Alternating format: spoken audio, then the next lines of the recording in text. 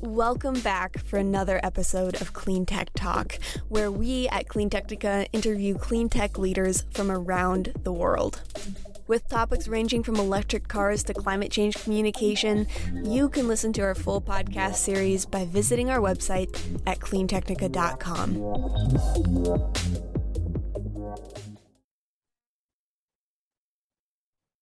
Hello, I'm Zachary Shahan, CEO of Clean Technica, and we're here for another Clean Tech Talk interview. Today, we're interviewing Brian Mennell, Chairman and CEO of TechMet. And Brian is in London, but the company is based in Ireland. So we got a sort of cross-continental perspective today on a matter that we've often talked about in the US context or American context, talking heavily today about the battery supply chain, and forecast for the coming decade. But to start off, Brian, can you just give us a little bit of an introduction on who you are, how you got into this space, and who TechMet is? Sure. I've been in the mining and metals business all of my working life, originally in South Africa, which is where I'm from. I created TechMet in its present form in late 2017 as an investment vehicle to build projects that produce or process or recycle what we call technology metals, but which are essentially the critical minerals that go into the EV ecosystem and the energy transition more broadly. So we have various projects around the world, quite heavily weighted towards the US. So of our 9 operating subsidiaries where we're funding either expansion of existing production across these key metals or late stage development projects, 4 in the US. And in fact, we're entirely US aligned from a geopolitical point of view, in as far as the US government through the DFC funding agency is one of our biggest shareholders since their initial equity investment in TechMet in 2020. So we're very, we not only are scaling production in the space with ESG compliance and no low carbon footprint, but we're doing it entirely independently from Chinese involvement, which obviously, as we all know, dominates across the global supply chain of all of these critical metals. South Africa, there's obviously one very well-known South African in this industry, but also talked a lot with Rodney Hooper from RK Equity from South Africa. You guys know you're mining down there. Know your battery. Yeah, I know we've been mining for a while. Yeah. So we can start with actually that Chinese topic just to make sure everyone's on the same page. So I'll let you talk about it a little bit more, but just recently when we sort of were diving into the Inflation Reduction Act and its battery elements, we just looked more closely at not just lithium, but other EV battery minerals. And it's basically between 60 and 100% of any particular component of a battery is at least processed, if not mined, in China. Lithium's about 60% processed there, graphite 100%, cobalt somewhere in the middle. So you have just this definitely, like, we talk about OPEC with oil, but the concentration of output and power in the EV battery mineral space in China is really unmatched. Even it's about as unbalanced as it gets. Can you just speak a little bit more about that and your perspective on what that means?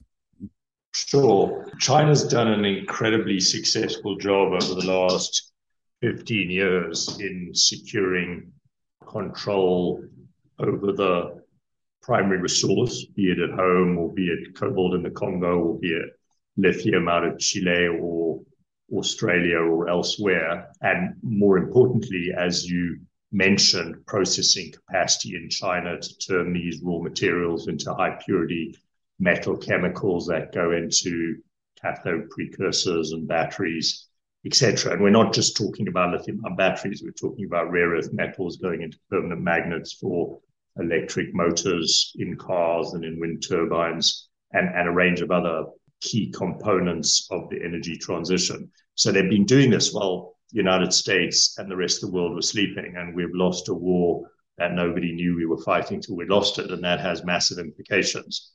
China we are in a new Cold War environment, whether we like it or not, and the relationship between China the United States will have considerable ups and downs over the next 2, 5, 10, and 20 years. And therefore, for China to have such an overwhelmingly dominant position in these critical minerals will be used by China. It'll be used by China in two ways. One is as a tool in any escalated trade war or diplomatic discomfort or conflict. And secondly, and more importantly, to advantage their domestic industry relative to the industries in the US and elsewhere.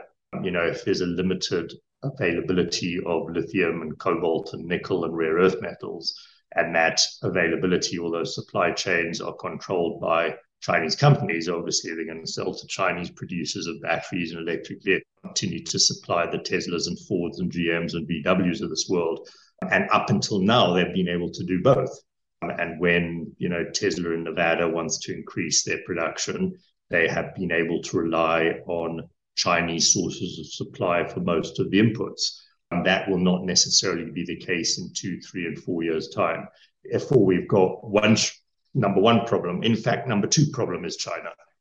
Number one problem is structural short supply of the metals going into lithium-ion batteries and other energy transition technologies, which is very severe. Yeah, we'll come back to that number one problem in a sec. Just to close on this China situation. So, China has got about 20% of new vehicles are new energy vehicles. Europe's close to that. US is at 6% last quarter, which is much smaller. It's been growing fast as well, but at this stage, it's at the point where China's not going to twist their arms on it. They're not going to use it at this stage. It's basically small enough part of the market where it wouldn't be enough of a threat. But the point is that when we're at 50% or something of EV market share, to have one country control so much of your automotive industry, it's not even if it was our best friend, you wouldn't want to be in that situation. So I think it's really important that people like you are bringing this out right now. Yeah, because it might be 6% today, but as you say, it's growing quickly, and all the big OEMs are fully committed to electrifying their fleet over the next 3, 5, 8 years. And that's irreversible. So if you're a Ford or a GM committing tens of billions of dollars to building capacity in partnership to manufacture batteries and electric vehicles, you need to be pretty sure where the inputs are coming from if you're going to maintain your market position and employment in Detroit and elsewhere. And they have done a lot of learning in that regard, and there's a lot of concern turning to panic, but there's still quite a way to go to balance China and ensure preferential access to product to feed this EV ecosystem, which is unstoppable and inescapable in terms of its exponential growth. I think, if you agree with me. Yeah, and I would like to come back to the Inflation Reduction Act and what the US is doing, what Europe is doing to try to build up bigger industries there. But first, let's jump to that number one concern of yours, just lack of supply in general for the forecast. I think what I see often is, we have a lot of EV enthusiast readers who have been following this industry for a decade or longer, who see, tech adoption curve trends and S-curve and all that, and think, the market will work itself out.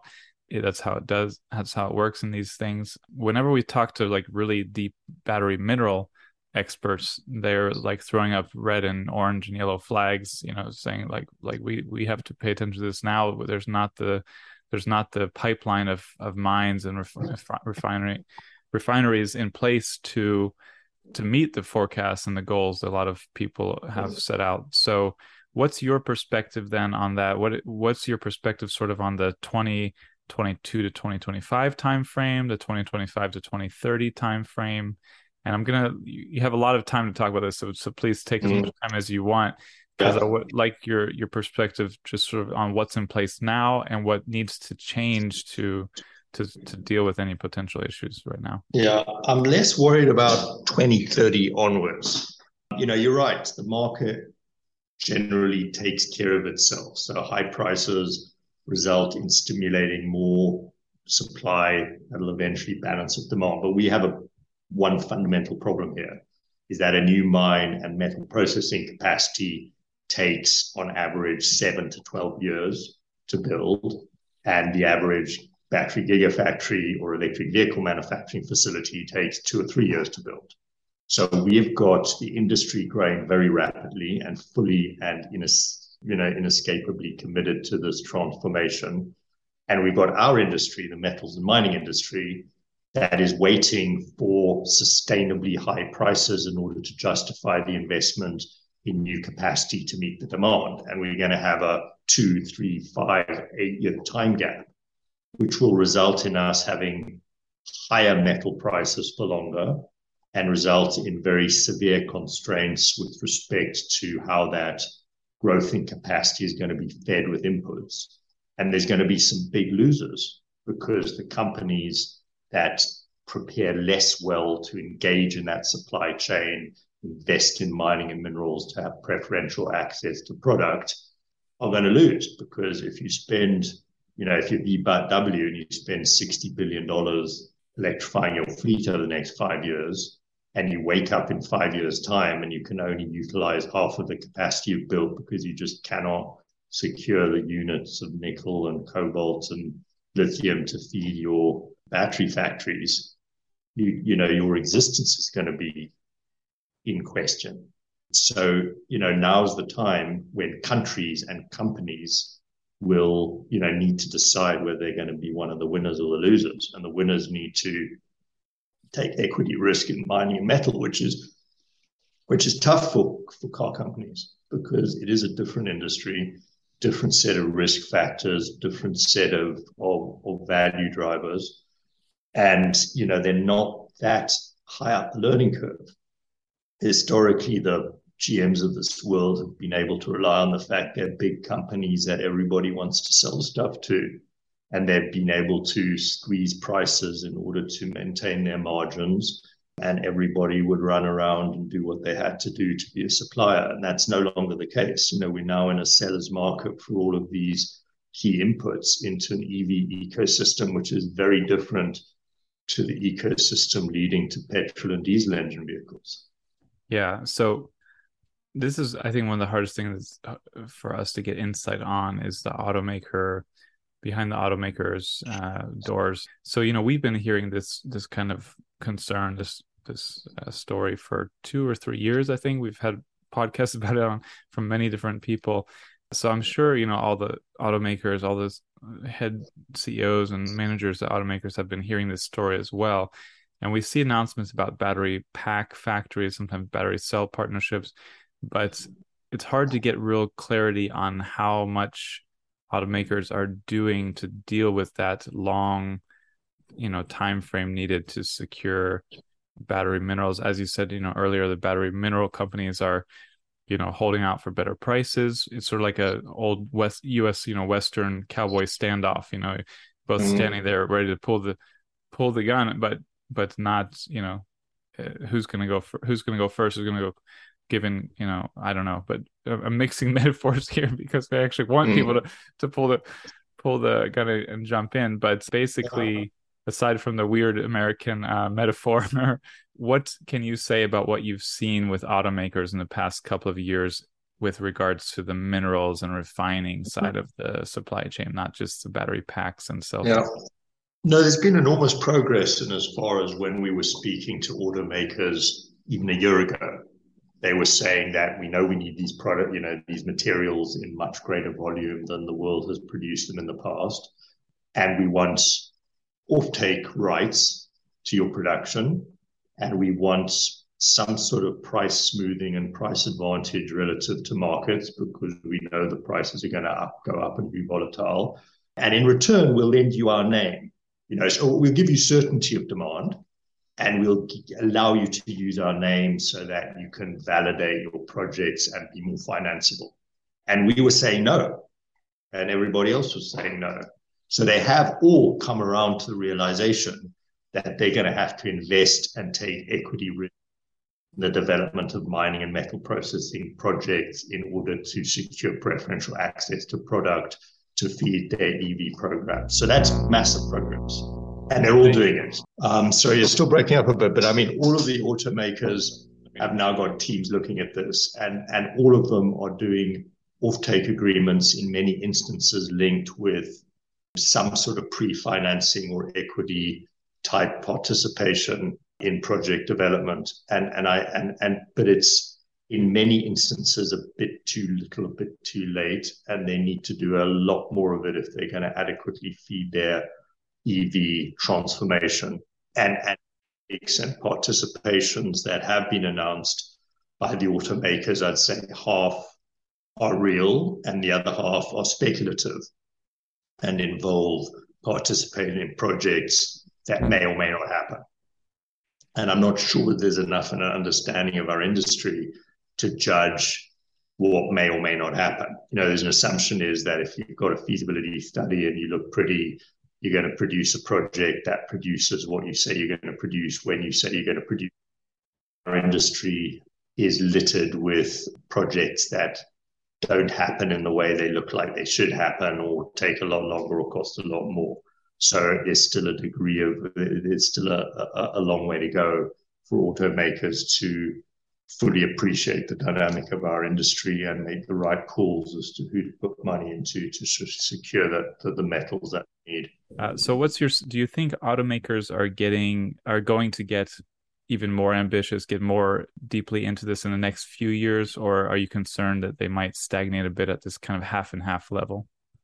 No, they have to get more into it, and they know they have to get more into it, and they're going to be a lot more deals, and they're going to have to be a lot more imaginative and aggressive if they're going to survive. I mean, it's a systemic risk to their existence. If you're an automaker today committed to electrifying their fleet and you don't, get very imaginative and very aggressive with respect to nickel supply and cobalt supply and lithium supply, in 4 or 5 years, you will not exist.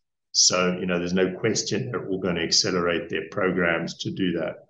So let's move to the political and policy side of things. We can actually start with Europe, because I think Europe has sort of recognized this issue a little bit earlier, although, what's your sense on what Europe or specific European countries have done to kind of address this mineral and refining sourcing issue? Yeah, I'm not a great expert on Europe, even though we're a European company. We've done much less in Europe than we have in the States and certain other parts of the world with respect to interfacing with end users and with the regulatory and political environment. The European Union and certain members of the European Union, most notably France and Germany, have done a lot of talking and a lot of thinking about critical mineral supply chain security, feeding the energy transition. So there's a lot more data and understanding than there was before. And similarly, as has been the case in the US, there's a lot of awareness of how important it is. However, even more so than in the US, where there have been some very important legislative moves such as IRA, in Europe, there's not a hell of a lot. They've done quite a lot with respect to supporting and financing battery manufacturing capacity growth. There have been very little tangible engagement in metals and minerals and, either mining or processing.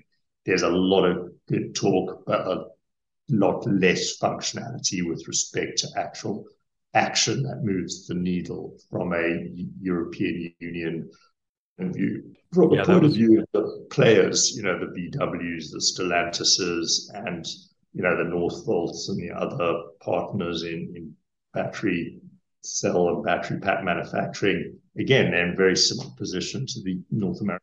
They're all, starting to get their head around the supply chain and starting to see how they need to engage in it in order to feed their programs and survive. But they're probably 2 or 3 or 4 years behind where they should be. Yeah, I think that's exactly sort of my perspective on the European approach to the batteries. So just, I guess, affirmative to get the same perspective. I was hoping maybe there's more going on that I wasn't aware of.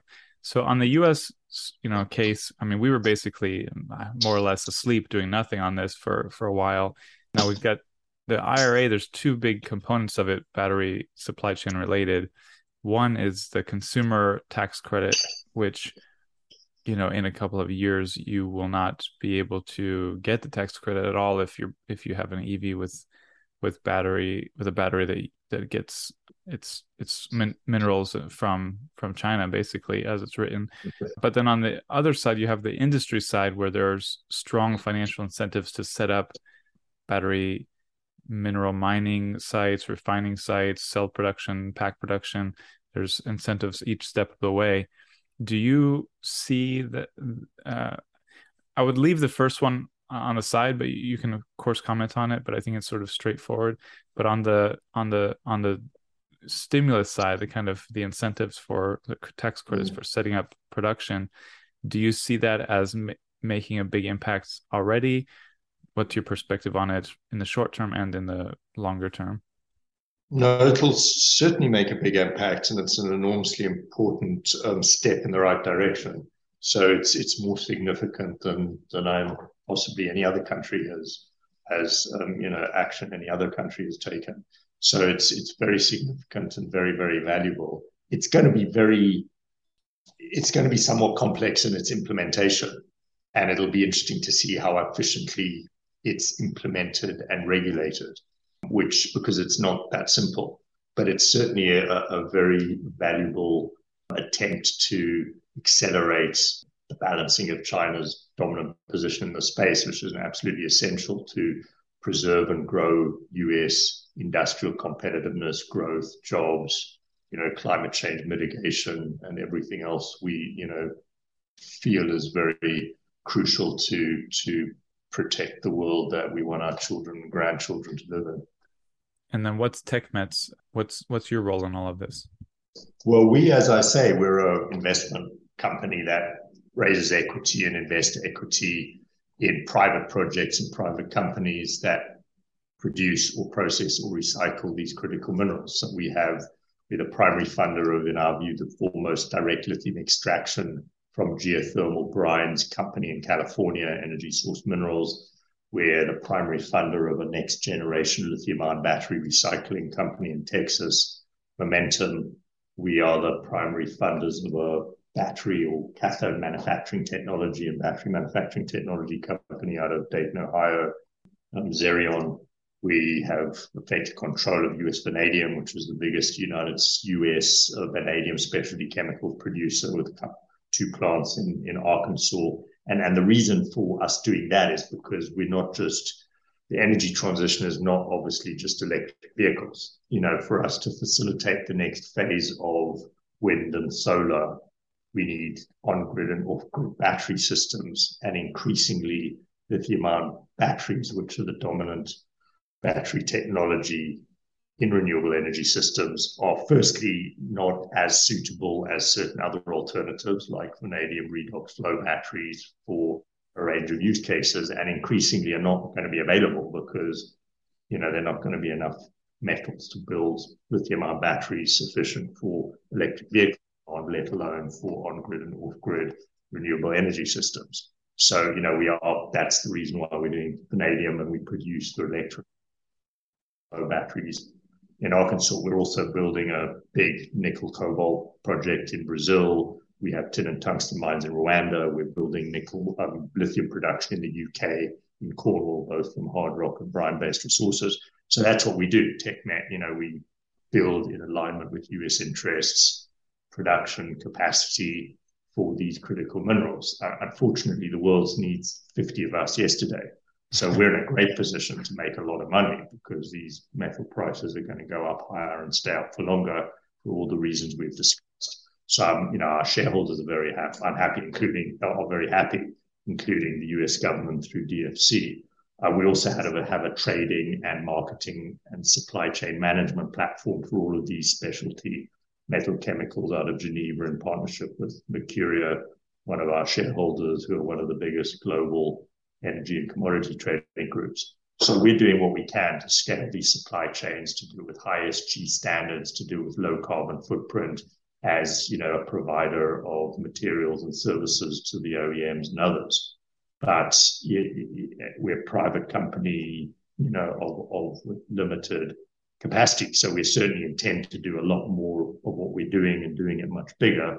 But, we do need a lot of competition. It's a really relatively unusual stance where we would like competition for the sake of the world. We'd like 20 or 50 people doing what we're doing. Yeah, well, it sounds like you're doing a lot. I mean, it's striking when I think about other conversations I've had on these topics. It's often with people who are like pleading for people like you, companies like yours, to get it to jump in, and be like, yeah, come on, the water's warm, get in here. And it's funny that even you are saying the same thing for even competition in the industry. Well, it's interesting. You're sort of spread across, more traditional, established minerals and mining operations, and then more cutting edge, like hit or miss, potentially innovative and transformative approaches and technologies and companies. How do you mentioned that your industry is sort of littered with projects that don't live up to their hype. How do you go about? It's a very hard thing, I imagine, to try to evaluate whether to invest in one company or project or another when a lot of them are really at early stage of development and innovation. How do you sort of approach that for these different industries? Yeah, unfortunately, the big global mining companies, the Rios and Anglo Americans and BHPs of this world, are largely absent from these metals because historically the scale of the projects in the markets haven't moved the dial for them sufficiently to justify time and attention, because you can't deploy $1 billion in rare earth metals or vanadium or tin or, tungsten and certain other of the critical minerals. You can to an extent in nickel, you can to an extent in lithium, but so they're not really in our space. They're trying to be in our industry, and they're recognizing they're missing out on the biggest metals and mining boom of our generation, but they're behind the curve at the present time. They're trying in a few instances. The Chinese are everywhere and are dominant, so you can invest in the Chinese, but that's a different skill set and worldview. It's very difficult. So unfortunately, our industry has been largely dominated by junior and mid-tier listed mining companies in Canada or on AIM in London and Australia, which have been quite vibrant sectors historically, but generally dominated by companies that are badly run and badly managed, who are promoters rather than project builders. And there are exceptions, and there's some great junior companies building great projects, but the industry as a whole is not a reliable sector to either invest in, because these are very volatile markets, or to rely on to actually develop projects, because most of them are selling stories and raising money and moving on to the next story. So, and these are the reasons why I created TechMed in 2017 as a private vehicle to, bring in equity and actually focus on building projects and executing, across the middle portion of the supply chain for these metals going into batteries and other energy transition technologies. And that's what we're doing. So it's a surprisingly not empty space, because there's a lot going on, and there's some sizable lithium companies doing a great job that aren't Chinese, and some big nickel producers. But across a lot of our metals, it's remarkably ill-served sector relative to the demand growth that is inevitable. And a lot of these metals are very difficult to invest in themselves. These are not transparent, liquid markets, terminal markets. Again, nickel is, tin is to an extent, though, with limited liquidity. But a lot of our metals, there's no terminal market. They don't trade on the London Metal Exchange. They're very difficult to invest in terms of physical metal or for most of these metals. Really interesting perspectives. I love, I'm hearing a lot of things that I've heard before, but then also you're sort of opening new doors and new windows into this industry. The concerning thing is that it always ends up the same story. There's not enough investment. There's not enough long-term investment. It's at a it's still at quite a nascent stage for a lot of this, but it's exciting to hear what you're doing, what your role is in it. We have to follow more closely and write up some stories on you to better understand you and perhaps stimulate more of that competition you're asking for. And do you have any final comments? We've talked a lot about a lot of different aspects of this, but is there anything that we missed or you want to return to or emphasize to close? No, I just think, the one thing that I would like to emphasize is the fact that this is not only a key concern for the efficient execution and further evolution of the energy transition and hence climate change mitigation, it is probably the key constraining factor limiting the extent to which we as a world are going to successfully reduce the impact of climate change. So I think we need a lot more, there's a lot of more government attention and prioritization and action than there was historically in the US and elsewhere. There's a lot more awareness on the part of OEMs and others as to critical mineral supply chain security implications. There's a lot more awareness on the part of investors, but we need to go to a whole nother level. The whole world of climate change, impact investing, ESG related funding sources need to wake up to the fact that we're not going to have an EV revolution, renewable energy systems without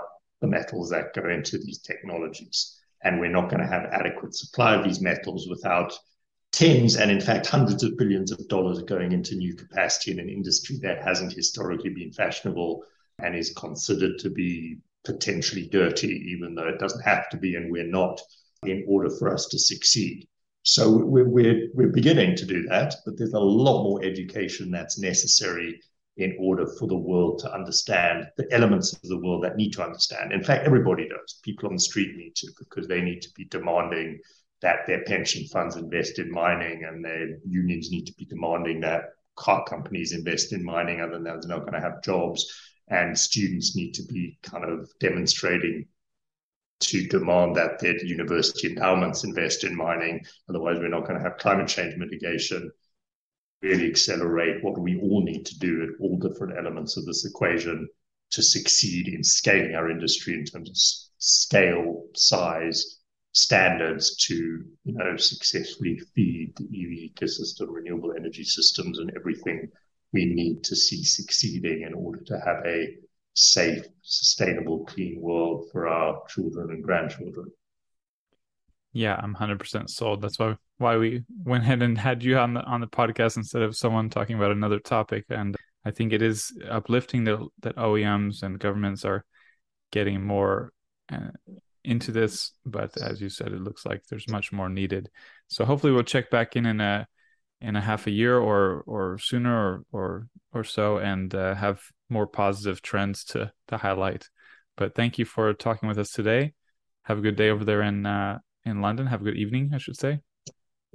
Great. Well, thanks very much, Zach. It's been a pleasure to talk. Cheers.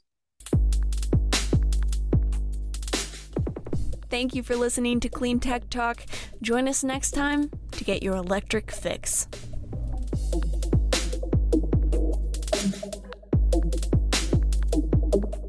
If you would like to sponsor our podcast, send us an email at accounts@cleantechnica.com. That's ACCOUNTS@cleantechnica.com. Thanks.